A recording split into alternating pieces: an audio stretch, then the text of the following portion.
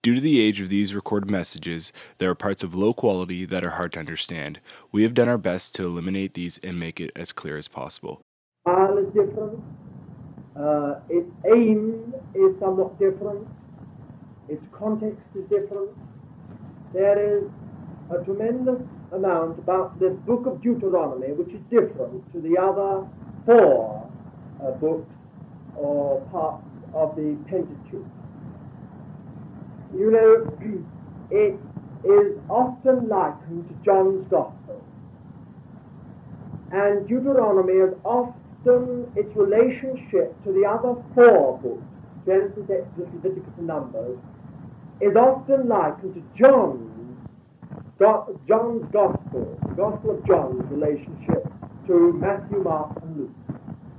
Matthew, Mark, and Luke are history. John is an interpretation. Genesis, Exodus, Leviticus, and Numbers are history. Deuteronomy is an interpretation. John's Gospel is a spiritual interpretation and underlining of the life and significance of the Lord Jesus. Deuteronomy is a spiritual interpretation and underlining of God's dealings and ways with his people from their beginning. So Deuteronomy in many ways is quite different to the others. We expect it to be different. Even the most superficial reading of the four Gospels reveals to us a real and essential difference between the whole style and method of the fourth Gospel compared with the other three. So the style and method of Deuteronomy in many ways are quite different to the other four books of the Pentateuch. Furthermore, Deuteronomy is prophetical. Deuteronomy is prophetical. It is prophetical literature. What do we mean? We mean simply this, that Deuteronomy is not a book of laws like Leviticus or parts of Exodus. It's not a book of simple, clear teaching like, shall we say, again, Leviticus or Exodus. It's not even history like Genesis or Numbers. Deuteronomy is prophetical. We mean by that it is the interpretation of history and it is the interpretation of the laws and regulations. Teaching is one thing, prophecy is another. In the New Testament, we have different gifts. We have the teacher and we have the prophet. The teacher is quite different. His ministry, his function is quite distinct to the prophet. Deuteronomy is therefore prophetical. It is the interpretation of the past, the present, and the future. There are some people who think very wrongly and misguidedly that prophecy is all to do with the future. I suggest to such people that they make a very real study in the Bible of prophecy, because you will often find that prophecy has a lot to do with the past and an even a good deal more to do with the present. For instance, when you think of Isaiah and others, you find that they're often interpreting past events as well as future happenings, and a lot to do with the future. So here we find Deuteronomy is prophetical. We mean by that it is taking up past history and present experience and the future and interpreting it to the people. We have already seen Moses as a lawgiver. We have seen Moses as a ruler. Now we see Moses as a prophet. And indeed, the one name that perhaps above everything else given to Moses is the prophet. Deuteronomy, therefore, reveals to us the heart of Moses. If you want any book in the Bible which, in a very spontaneous and in some ways, as far as Moses is concerned, are quite, how shall I say it, he didn't mean to reveal himself. It was not deliberate. If you want one book which reveals a man's heart, it is this book of Deuteronomy.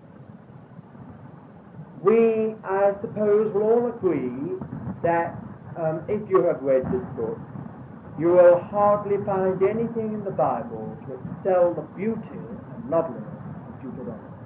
Some of the most beautiful phrases in the whole Word of God are found within this book. Indeed, it has often been hailed as one of the greatest pieces of literature of all human history. Certainly, Deuteronomy has something different to Genesis, Exodus, Leviticus, and Numbers in the beauty of its style, and not only the beauty of its style, but the beauty of its language. One is very much reminded, and this, by the way, is just an aside, of Moses' authorship of Deuteronomy when you read Psalm 90 and 91. Because Deuteronomy and Psalm 90 and 91 can be read as commentaries on one another. They betray the same beauty of phrase and the same majesty of phrase. Moses seemed to have a sweep about him, about his language and about the way he defined things and set forth things. And I think sometimes we do Moses a great injustice by considering him to be a very hard man, a sort of legal, technical type of man.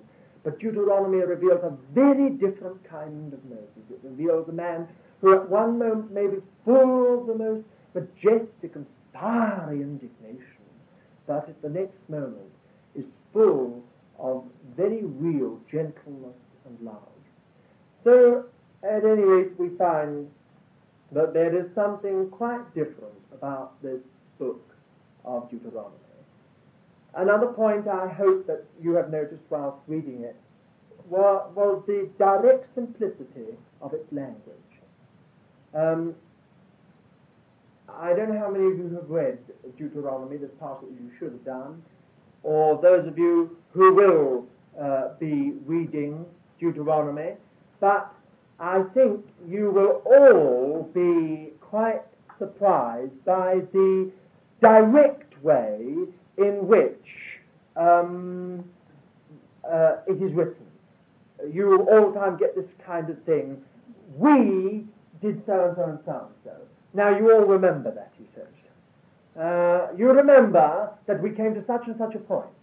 This is the language of a man who is speaking amongst friends about events that were known to them all.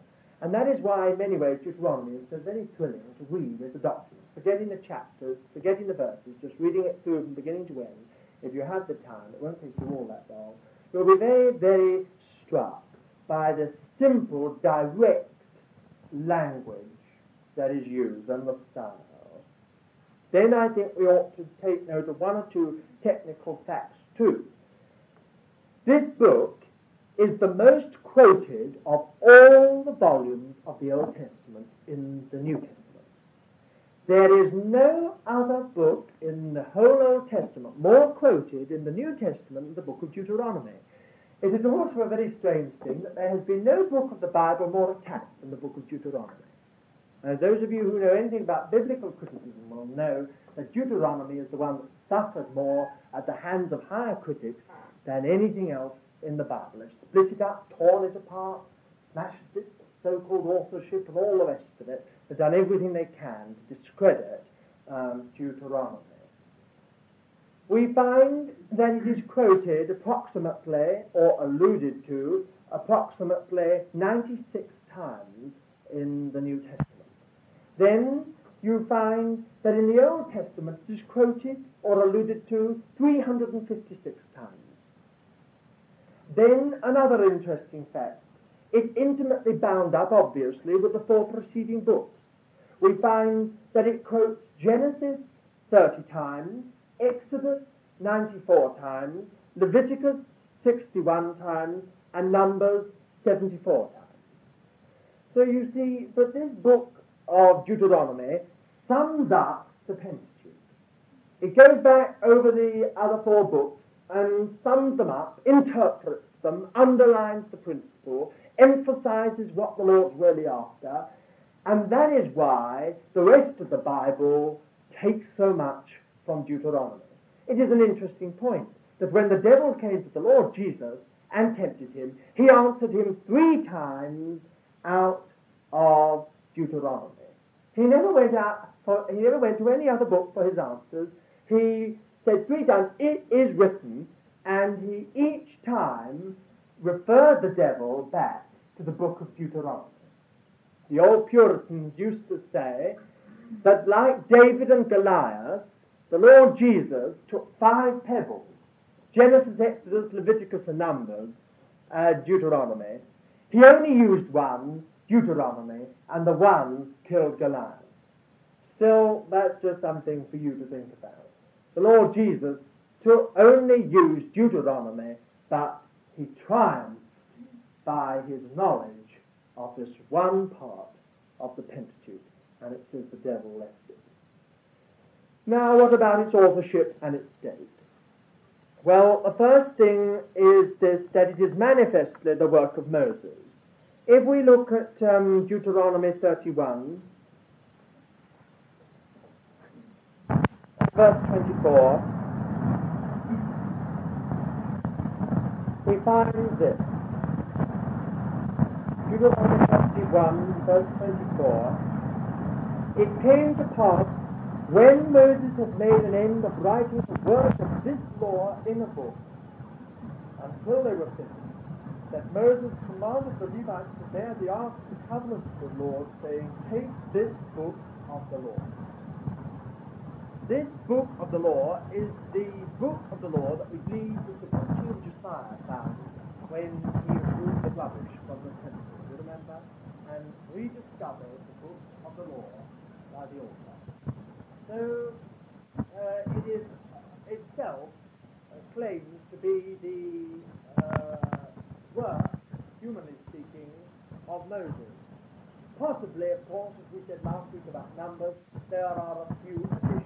It's very interesting in your revised version to see the parentheses that there are in this book. Now and again you find in brackets just a few little comments about what precedes or what succeeds, which might well be the work of another scribe, nevertheless inspired.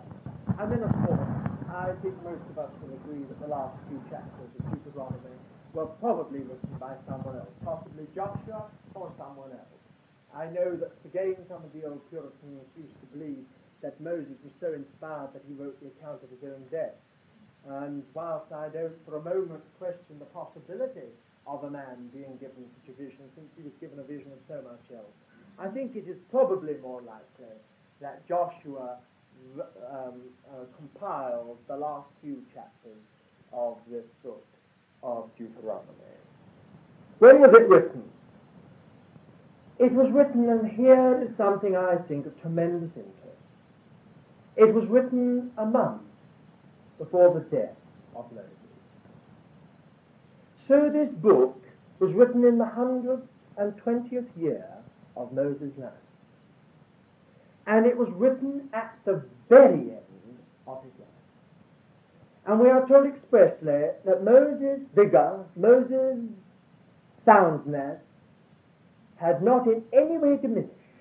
He was at the end of his life as full of health and soundness and strength and ability as he was when he was a young man. So this is not surprising. We have here then a document written within a month of the death of Moses, and probably within 2 months of the children of Israel crossing over into the land. So in a sense, if you can only read Deuteronomy with that background, it makes it much more thrilling. Here is something coming out of a man who's been used of God, who has a long, drawn-out history of God going back 120 years. 80 years of that 120 years of the most vivid and deep routine history.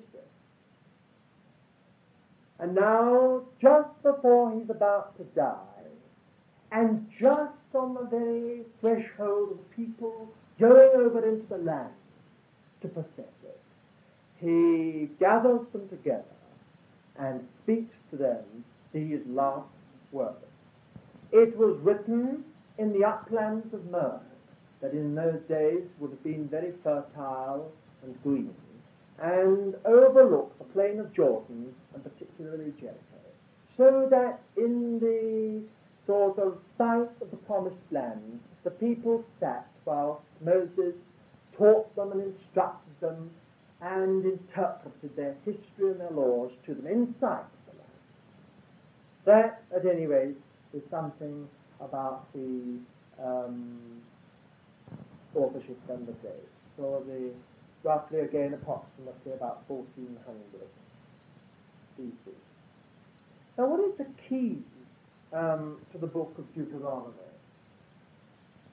I think most of you will know that its Greek title just means the second law giving, or even better, to give its real meaning, as far as we're concerned, the repetition of the law. Deuteronomy is a repetition of the law.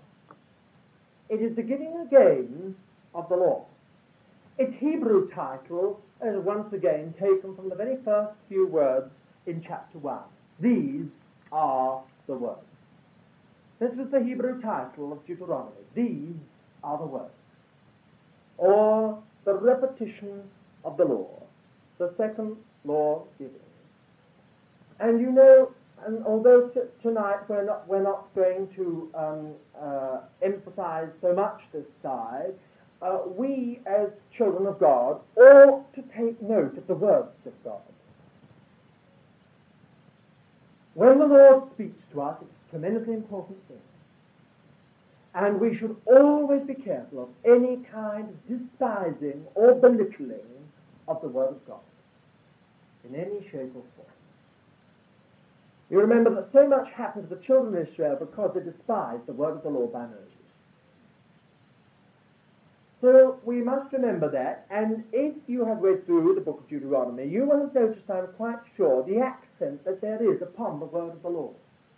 Moses is continually saying to them, remember, the Lord spake to you. He is continually saying this. The Lord spake to you. You saw him speak out of the cloud, thick darkness, a cloud and darkness. And he spake to you out of it.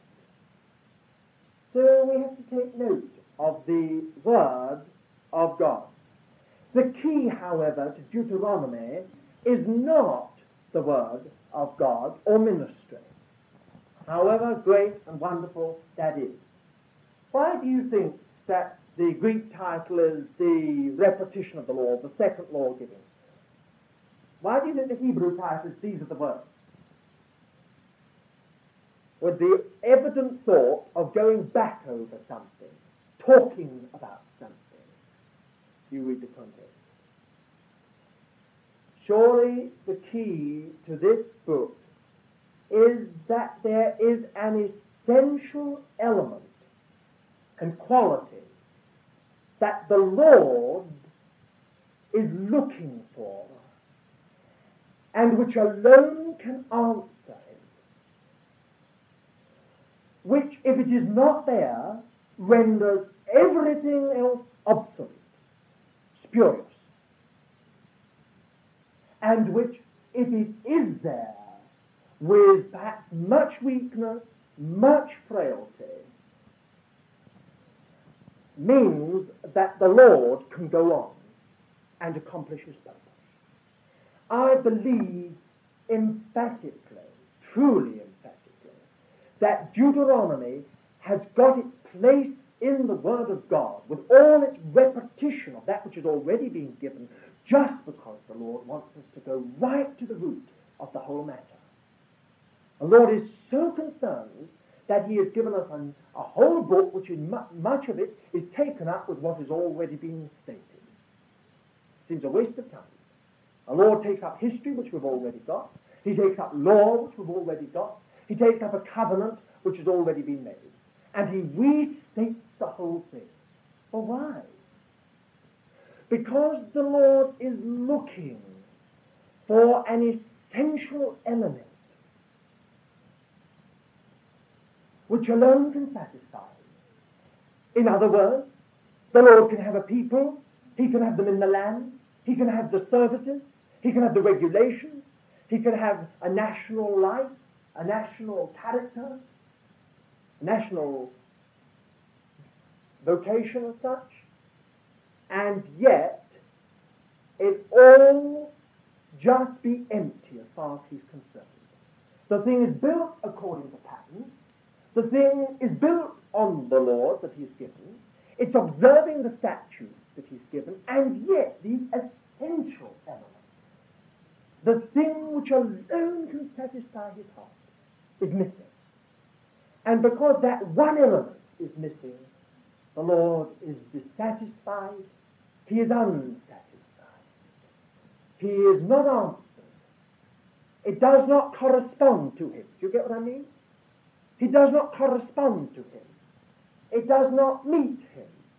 It does not answer to his nature. I think you see that is touching the root of this book. And the root of this book is love.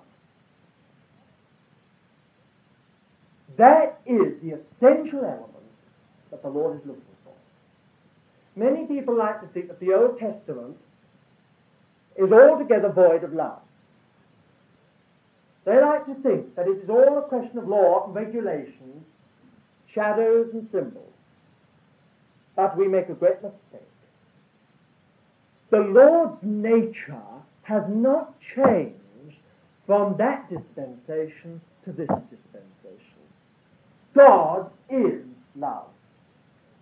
Patterns, regulations, a kept law, and observed ordinances cannot possibly ever satisfy the heart of God. They may satisfy religious people, but they cannot satisfy the heart of a living God.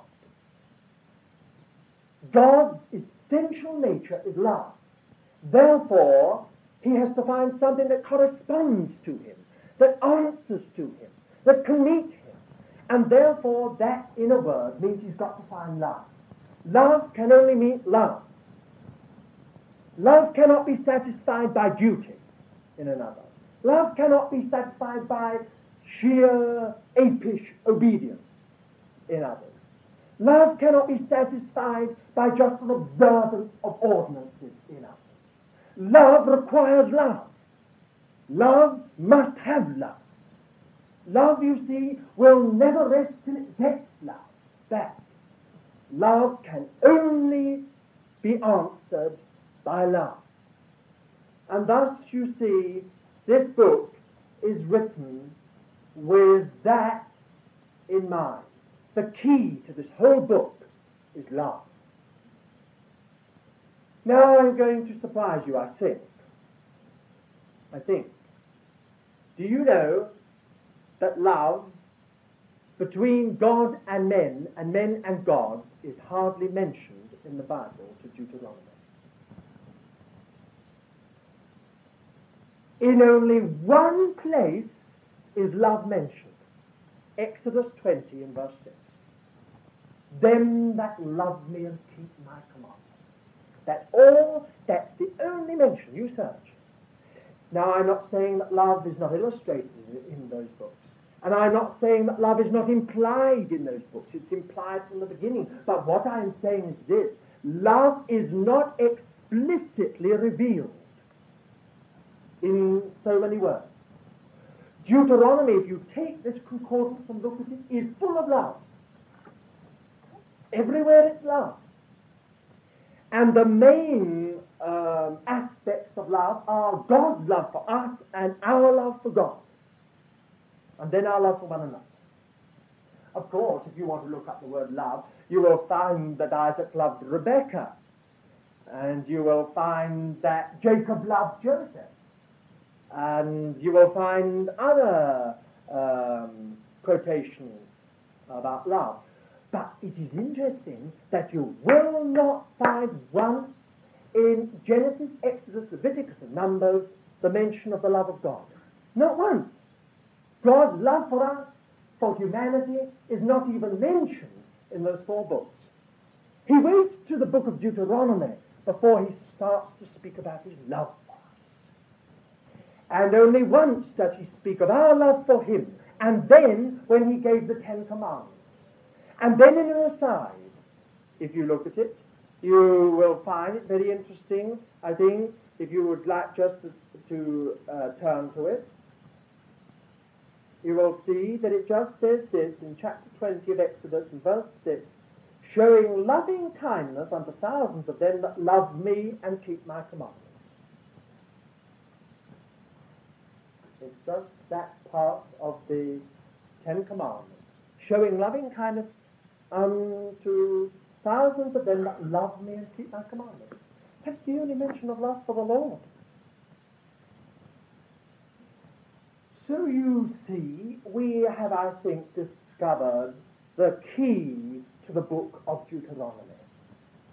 Why does the Lord go over the law again? Why does he again define the covenant? Why does he go through a review of their history? Because he wants to define an essential quality without which he can never be satisfied. Never be satisfied. This is why, in so many ways, John's Gospel is linked with Deuteronomy. Everywhere in the book of Deuteronomy, we find the basic necessity for love. Everywhere. For instance, for the first time, we find that behind all God's dealings with us is his love. And this Moses states very clearly. He says he loves you. He loves you not because of anything, he just loves you. Not because you were better, not because you were the most, not even because you were a minority. He just loved you. And because he loved you, he chose you. And he will. Because he loves you. And so then he begins to depict their history. He says, you know about Balaam? You know that the Ammonites, they hired Balaam to come to you? Do you know why the Lord confounded Balaam? Because he loved you. Well, we never knew that before. Now we're discovering what lies behind history. God loves people. And so all through, just an illustration that is, all through this book of Deuteronomy, we're beginning to find that behind their history is God's great love. In the same way that we can take great encouragement, the things we don't understand, the many things we don't even know, we shall one day discover behind them all that is the love of God. So you see, it's simply that this book shows us, reveals to us that behind all God's dealings from the beginning, right the way through that thin line of the good seed, right the way down to Abraham, Isaac, and Jacob, to Moses, to a people, and right the way through now, 40 years in the wilderness, the love of God has been behind it. Fashioning, molding, leading, guiding, instructing, preserving has been the love of God. And we find also that nothing can satisfy God but such a love. And something more, which I think will interest us all. Moses tells us that love is the answer so far as our security and preservation for future. He is in virtual fact saying to the people of God, if you love the Lord, you'll be kept in the ways and the will of God. If you just slavishly obey the laws, you may fail. You may fall. But if you love the Lord, you'll find to be the means by which the Lord will keep you in his will and his way. This is always true in life. And that is why the Lord is always after love, and why he's so afraid of first love declining. Because he knows that when love goes, there is the possibility of every kind of evil. Love is not only the only thing that can satisfy God, but it is also the means by which God can keep us in his ways and in his word. And then I want you also to notice how the book of Deuteronomy develops some other words from this word love. It speaks, I think you will find, of quite a little series of words, and they recur and recur again. To obey, to cleave, to serve, to fear the Lord. And they all come out of this word to love the Lord.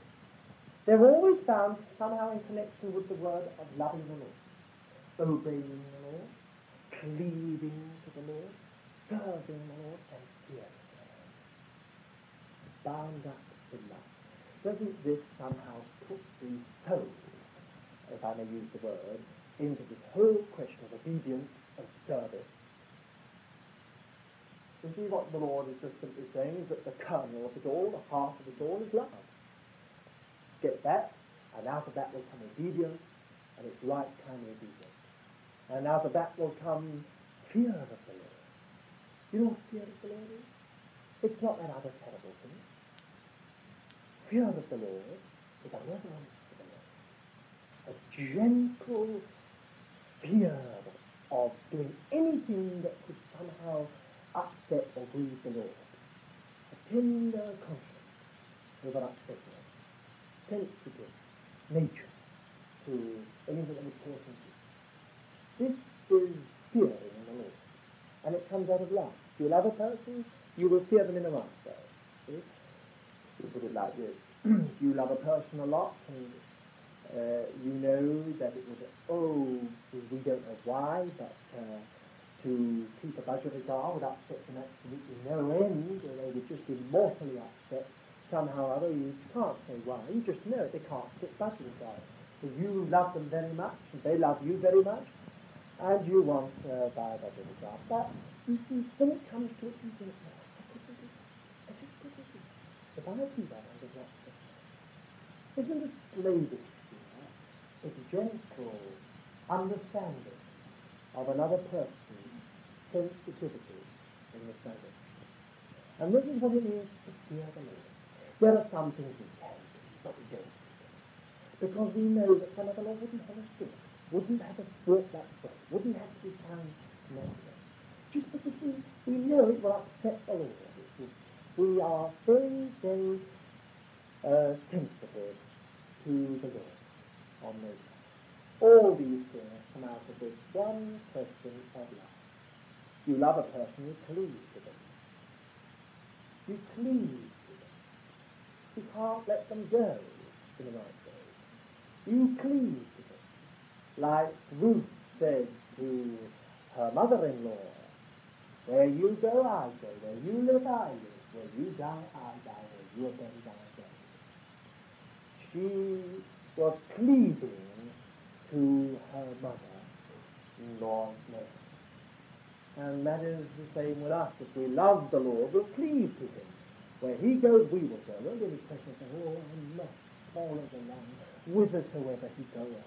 I must do it. I must do it. Oh dear, it's so awful, but I must.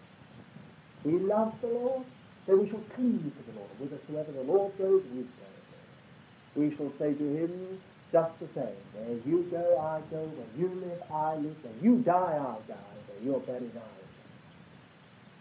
We cleave to the Lord, and that's all because of love. Then I want you to notice another very wonderful thing. Moses was a very old man now.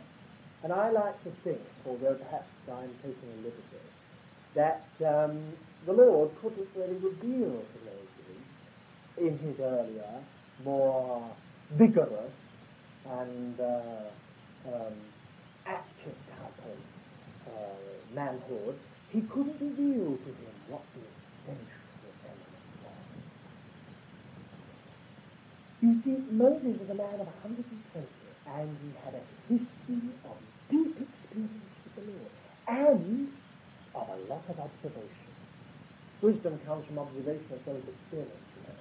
There are some people who've got a lot of experience but not got a lot of wisdom because they don't observe things.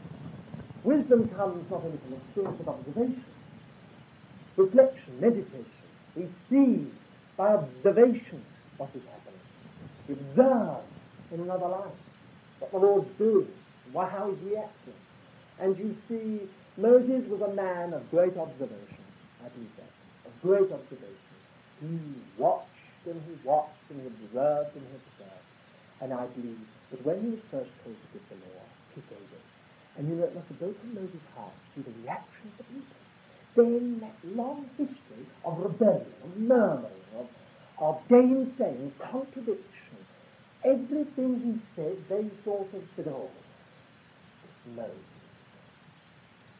Not a time for Moses or his ministry. And you remember many times I said, what is fighting? What is it?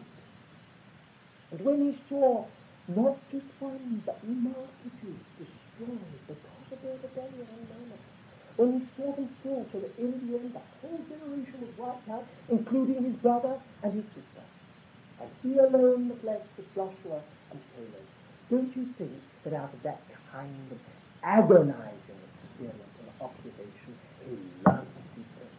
And what did he learn? He learned that the basic, elementary necessity was love. And that without love, you could only drag a people through a wilderness.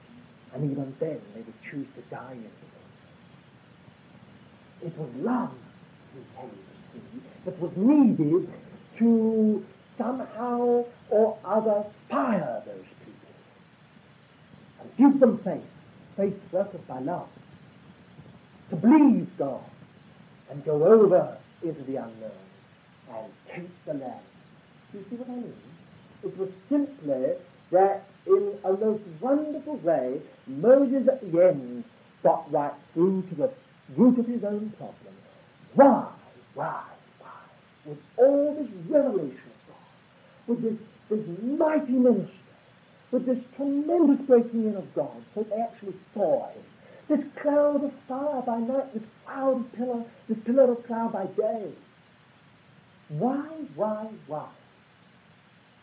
Do the people not believe? You know, people often say nowadays, if only we could see, people often say, we have had a history of provision in this place, have we not? And history of provision, that doesn't do it. You still have people who go back. You still have people who conflict. You still have people who murmur. You still have people who rebel. Because seeing the Lord, even if the Lord came here and stood here visibly in the midst, would not affect the situation. Within a week, we could have a terrific eruption, and half the company be up in arms. And yet, just a week before, we've seen the Lord standing in the midst. No, you see, the thing is not what you see, it's not what you know, it's your heart, and it's love for the Lord. That's why I believe the Lord refused David's request to send him back to his brothers. He said, why? If Moses was the last thing to do, that they would not believe. No. You've got here a great secret. The heart is the focal point of it. And the love of the heart is the focal point of it. So Moses, at the end of his life, has come right to the root of the problem. He has got the explanation for a generation dying. He's got the explanation for a generation which saw so much, and yet somehow contradicted and fought with the Lord and died in the end. He's got that. Deuteronomy is the ministry, I think, of a man with a broken heart. And that is why I believe that again and again in this book of Deuteronomy you find Moses suddenly says, and the Lord is not going to let me fail. Have you noticed that? Not once, but again and again, Moses brings this little personal message, and the Lord won't let me fail. He also has learned a big lesson in these days. And you will note, I think, too, how that the Lord is brought in this book of Deuteronomy in such a way that everything's related to him. It's always the Lord. In fact, without being irreverent, you almost find that to read Jehovah, for instance, in the version as it is in this standard version, is almost tiring after a while, because Jehovah comes in almost so much. Jehovah this, Jehovah that, Jehovah the other. This in relation to Jehovah, that in relation to Jehovah, the other in relation to Jehovah. What is really, why does Moses reiterate the name of the Lord as he does? Because I believe again it's linked with his question of life. It is simply that the Lord is presenting himself, not a destiny, not so much a vocation, not so much a salvation. He is presenting himself as a person to be loved, to be taken, to be possessed. And he is asking you enter into such a marriage contract with me. This then is the heart of this book. The outline of the book I'm not going to spend so long upon. I want you to notice just a few things. I think that the most important thing, and indeed with this type of book, with its method and style, what I've said about the key, really, I think, has covered the book. You can read the book now, I think, with this in mind. But I think we have a few more facts which we can follow up now, and I think will help us. What is the outline of this book of Deuteronomy? Well, there are three things first that we should like you to know. First of all, Moses is addressing a new generation. The old generation has died. Hence the need for this review. He is speaking to a generation that many of them had actually seen things spoken about, but they were very young. They were only up to the age of 20. And they had now come to the point where their parents had died, all their relatives had died, except their cousins, their young cousins, their own age, and now they were listening to Moses reinterpret and review the past. Then the second thing I want you to notice is the emphasis in the book of Deuteronomy upon the land. And you will notice that an emphasis upon the land, God's purpose, the land, and it's the possession of it. And I think if we were to turn to two or three scriptures, it would help us in this matter. First of all, if we turn to Deuteronomy 4, verse 20 and 21. Could someone read that, please? Ken, I don't really used to read that, did I? I've only taken this as one illustration, or one or two other scriptures. The Lord's continually stressing what he took them out of and what he's taken them into. All the way through the book of Deuteronomy, he's stressing what he's taken them out of and what he's going to take them into. Now turn over the page to 37, verse 37 and 38. I wonder if Brother Shaw could read that to us. You see, this is a play on words. He brought thee out to bring thee in. He brought thee out to bring thee in. Now, look at chapter 6, verse 23. Wrong. Well, you see, you've just got there three references to this one thing, and yet I know if you wanted to underline it, you would find that nearly every chapter has got some reference to where they were brought out of and what they're being brought into. So you've got really here a great emphasis in this book upon the purpose of God and the land. Now, what can we learn from that? What does the land always symbolize in Scripture? The promised land. It doesn't symbolize the church, does it? Our inheritance, yes, but can you think of anything else? To put it in other words, what is our inheritance, really? Christ himself. Can we put it in more specific terms, New Testament terms? The fullness of Christ. The promised land always symbolizes in Scripture the fullness of God, the riches to be exploited, the treasure to be found, the land to be farmed, yielding increase in its abundance. It speaks of the fullness of Christ, the land flowing with milk and honey. Everything is abundant and full about this land.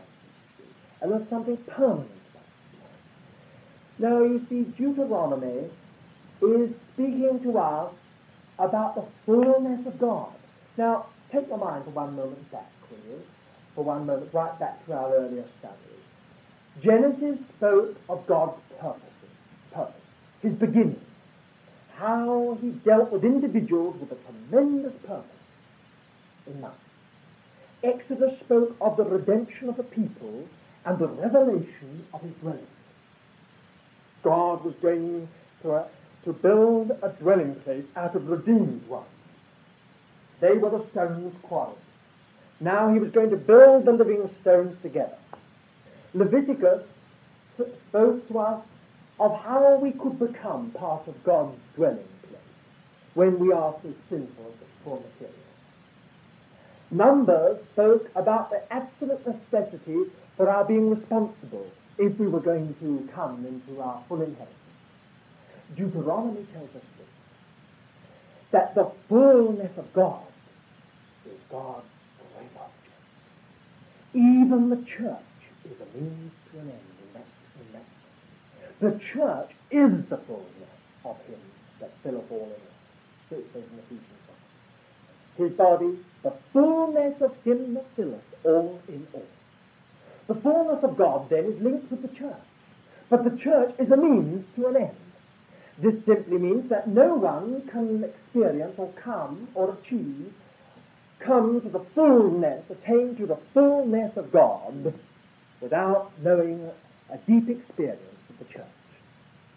The church is the means to the end. This is why the book of Revelation was written, to show to us that here in our locality, as we were built into what God was doing here on earth with all its difficulties, its contradictions, and so much else, so many problems, God was building us into something eternal, which was to be the vessel of his fullness, without knowing a deep experience of the church. The church is the means to the end. This is why the book of Revelation was written, to show to us that here in our locality, as we were built into what God was doing here on earth with all its difficulties, its contradictions, and so much else, so many problems, God was building us into something eternal, which was to be the vessel of his fullness for all eternity. Something which was not in itself the end, but the beginning. I don't believe that the last chapters of the Bible are the end, as so many people foolishly believe. That's the curtain. It's the curtain as far as Revelation goes. But it's only actually the curtain on time.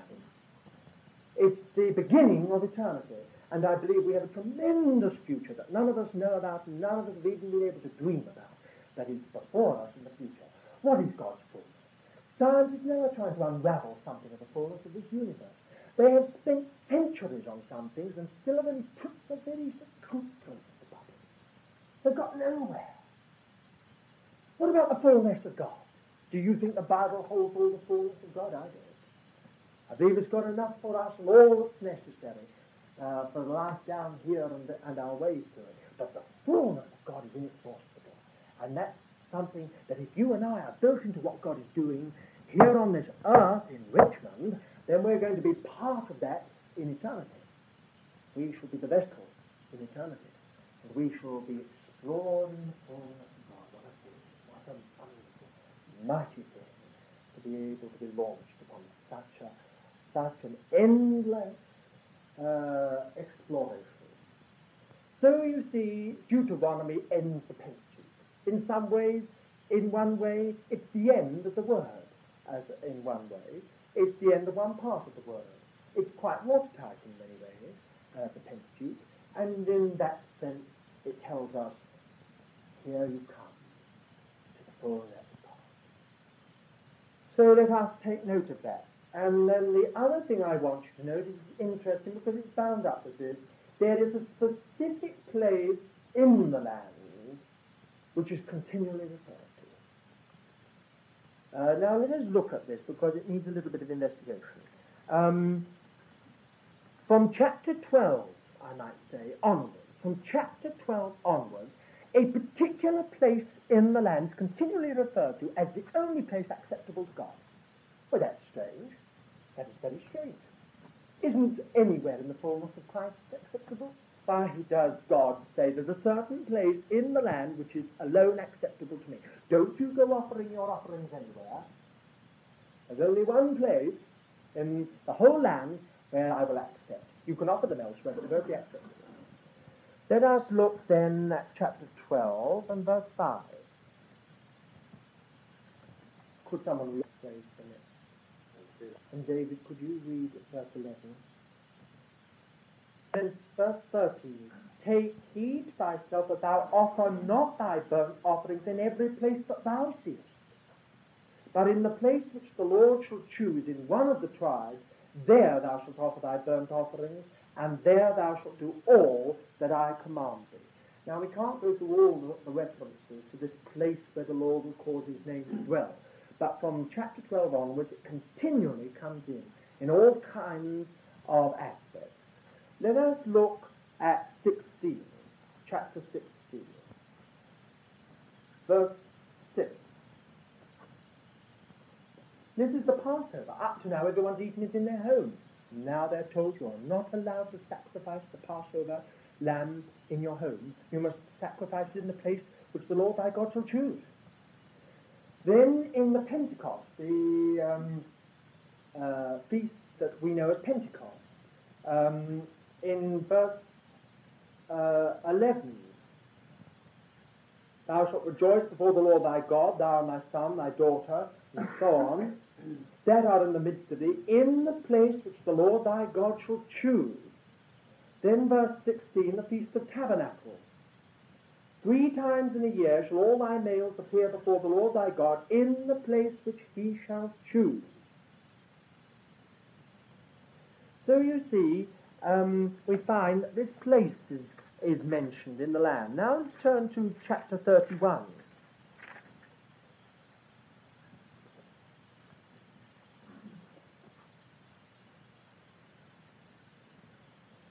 This is the reading of the law which Moses enjoined.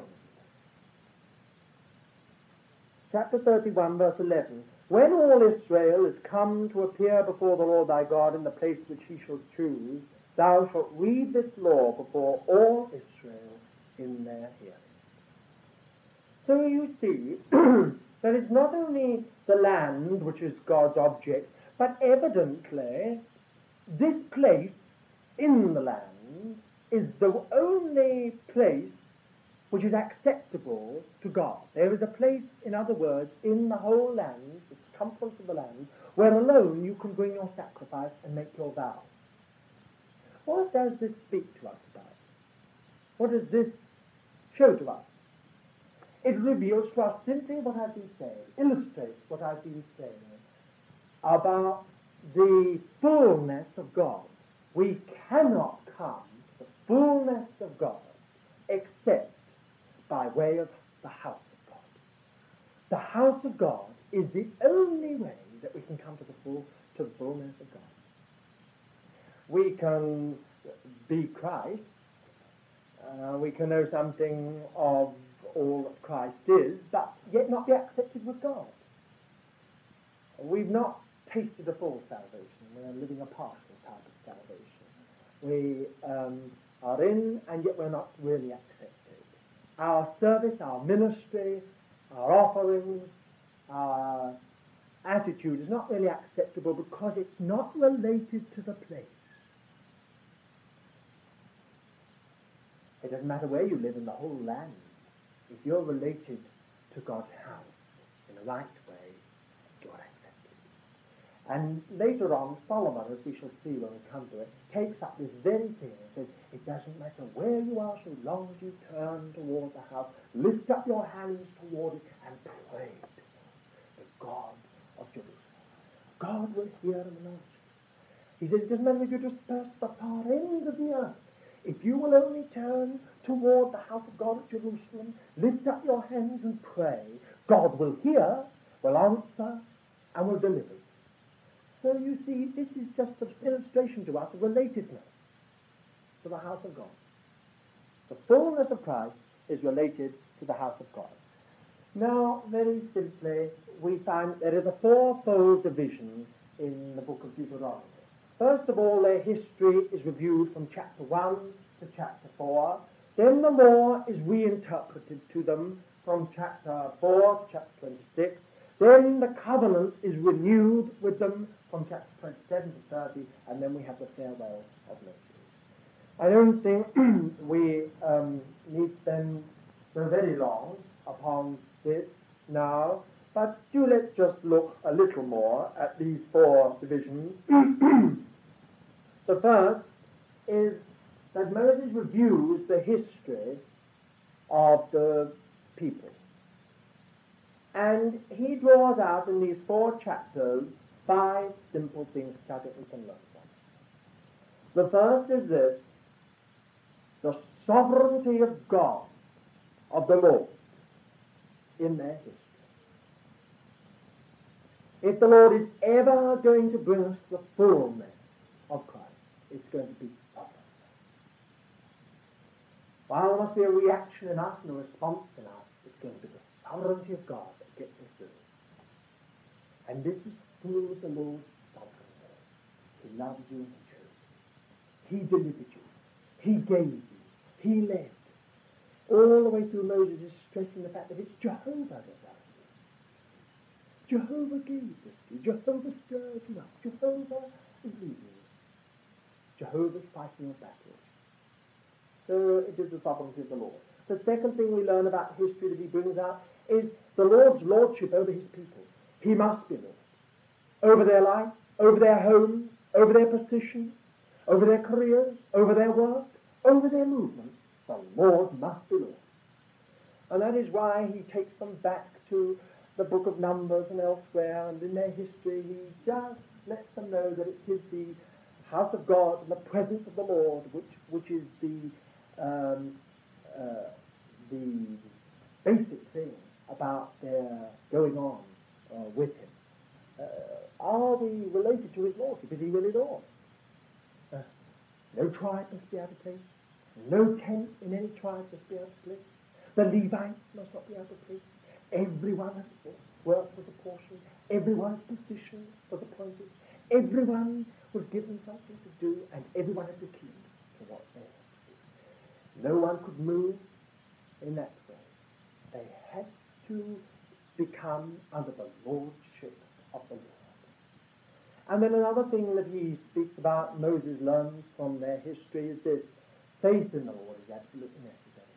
He does dwell upon the spies going on. And he says, you know, when the Lord told you to go over and stand, you wouldn't go. And we spent 40 years in the wilderness. Faith. Faith is over against natural wisdom and reason. Logic. Logic is a terrible thing. Rationalism is a terrible thing if the Lord doesn't break it. Once it's broken, it can be used of God, but when it's unbroken in all its rigidity and its unbelief, it's a terrible thing. And here you've got it. Faith is an absolute necessity if the Lord's going to get his people through into the fullness of God. We'll never get there otherwise. Logic will tell us we can't get there. Too much against us and too much within us to stop ever getting there. And then again he brings out another thing, and I think this is really the very wonderful thing he brings out. He tells them he has learned from reviewing the history of his people, he has learned that the Lord is the meaning of their life. He says, he is thy life and the length of thy days. He is thy life. What does this mean? It just means this: the Lord delivers, the Lord instructs, the Lord interprets, the Lord fights the battle, the Lord defeats the enemy. It's the Lord all the way through. You take the Lord away and you're left with nothing. Put the Lord in and you've got everything. This is just the history of the people of God. Take the Lord away and what have you got? The Jews have left us nothing. What have they left us? Commercialism. And it is about the only thing we've ever learned, got from the Jews. And the Lord says it here in the book of Deuteronomy. You will lend to all nations. Nations shall always be in your debt. It says in the book of Deuteronomy. And that the Lord gave them as a gift. But everything else, what have the Jews left us? They've left us no great monuments to their civilization like the pyramids or anything else. They've left us no great cities as such. We have no wonderful records as such. We have the Bible. And we know that alone has come by the most remarkable and sovereign way. The Jews were a poor people, didn't they? You see, the Lord was the meaning. Take the Lord away from the Jews, and he has nothing. Put the Lord into the Jews, and he's got it. The Lord is the glory of Israel. Israel's glory is the Lord. And the last thing we learn in this review of history is that the key to their history is the love of the Lord. We find it simply in chapter 4 that we've read already. Because he loveth you, he chose you. It says in chapter 4 and verse 37, because he loved thy fathers, therefore he chose their seed after them. The key to their history was the love of God. And Moses speaks of three things. He speaks of God's faithfulness, he speaks of God's mercy, and he speaks of God's jealousy. These three things are bound up with love. If God loves us, he's faithful to us. If God loves us, he's merciful to us. If God loves us, he's jealous. It is a terrible thing to know the jealousy of God. Terrible thing. If you're loved by God, God is very jealous. And that is why the Lord will sometimes put us through some hard ways, just because he loves us. Not the wrong kind of way, the right kind. Moses, in his review of history, reveals to us that his love is the key. Why did the Lord deal so harshly with them? Why did the Lord slay them? Why did the Lord turn against them? Because the Lord was so jealous to have a people for himself. And then you see the laws reinterpreted, and I can only leave this with you from chapter 4 to chapter 26. Love is the key to the law. And if you want to find that out, well, you'll find it again and again in these few chapters. In chapter 5, verse 10, we have exactly what we find in Exodus 20, verse 6. Then, if you turn 6 and verse 5, chapter 6 and verse 5, you find this: Thou shalt love the Lord thy God with all thy heart, with all thy soul, and with all thy might. Then if you turn over to chapter 7 and verse 9, you find, Know therefore that the Lord thy God, he is God, the faithful God, who keepeth covenant and loving kindness with them that love him. Then you look at verse 13, he will love thee and bless thee. Then chapter 10 and verse 12, Now Israel, what doth the Lord thy God require of thee, but to fear the Lord thy God, to walk in all his ways, and to love him? And then in chapter 15, Only the Lord had a delight in thy fathers to love them, and he chose their seed after them. You see, you get this reiterated again and again, right the way through. Love is the key to the law. The 10 Commandments were given because the Lord wanted the people who could love him. Love was behind the law. And you know, love is the answer to giving the Lord his rights. If we love the Lord, we'll give the Lord his rights. What are the Lord's rights? Well, you'll find them from chapter 12 on. What are the Lord's rights? The place which he shall choose. That's the Lord's rights. Not where you think to make your offering, where you choose, where your eye sees, where somehow you feel you agree, where you feel it would be nice to go, but the place which the Lord thy God shall choose to cause his name to dwell, there thou shalt offer thy offering. This is the rights of the Lord. And then if you go on, you find that the Lord's proving people in a rather mysterious way. He allows false prophets to come amongst them. In chapter 13, if there arise in the midst of thee a prophet or a dreamer of dreams. Why does the Lord allow false prophets to rise in the midst of his people and say things that turn everyone upside down? They say they've got a revelation. The Lord's broken in and told them something. They're big, they're mighty, they've got something tremendous. You know how always these people are raised up because there's ground for the enemy.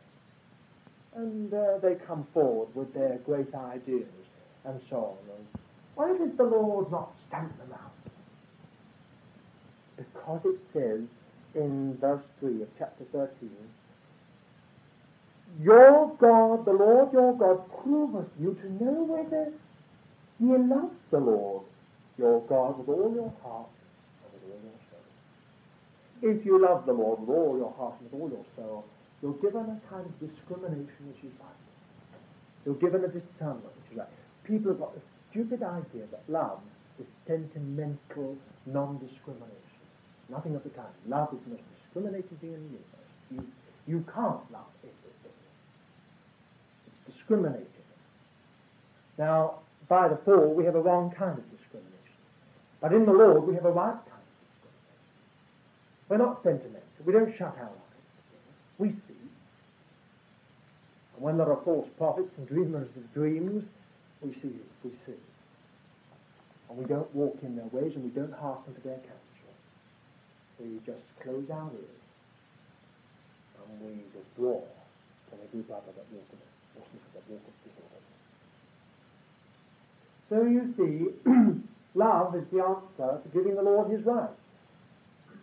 And you'll find that it says about relationships. Suppose you've got a mother or a father or a brother or a sister that tries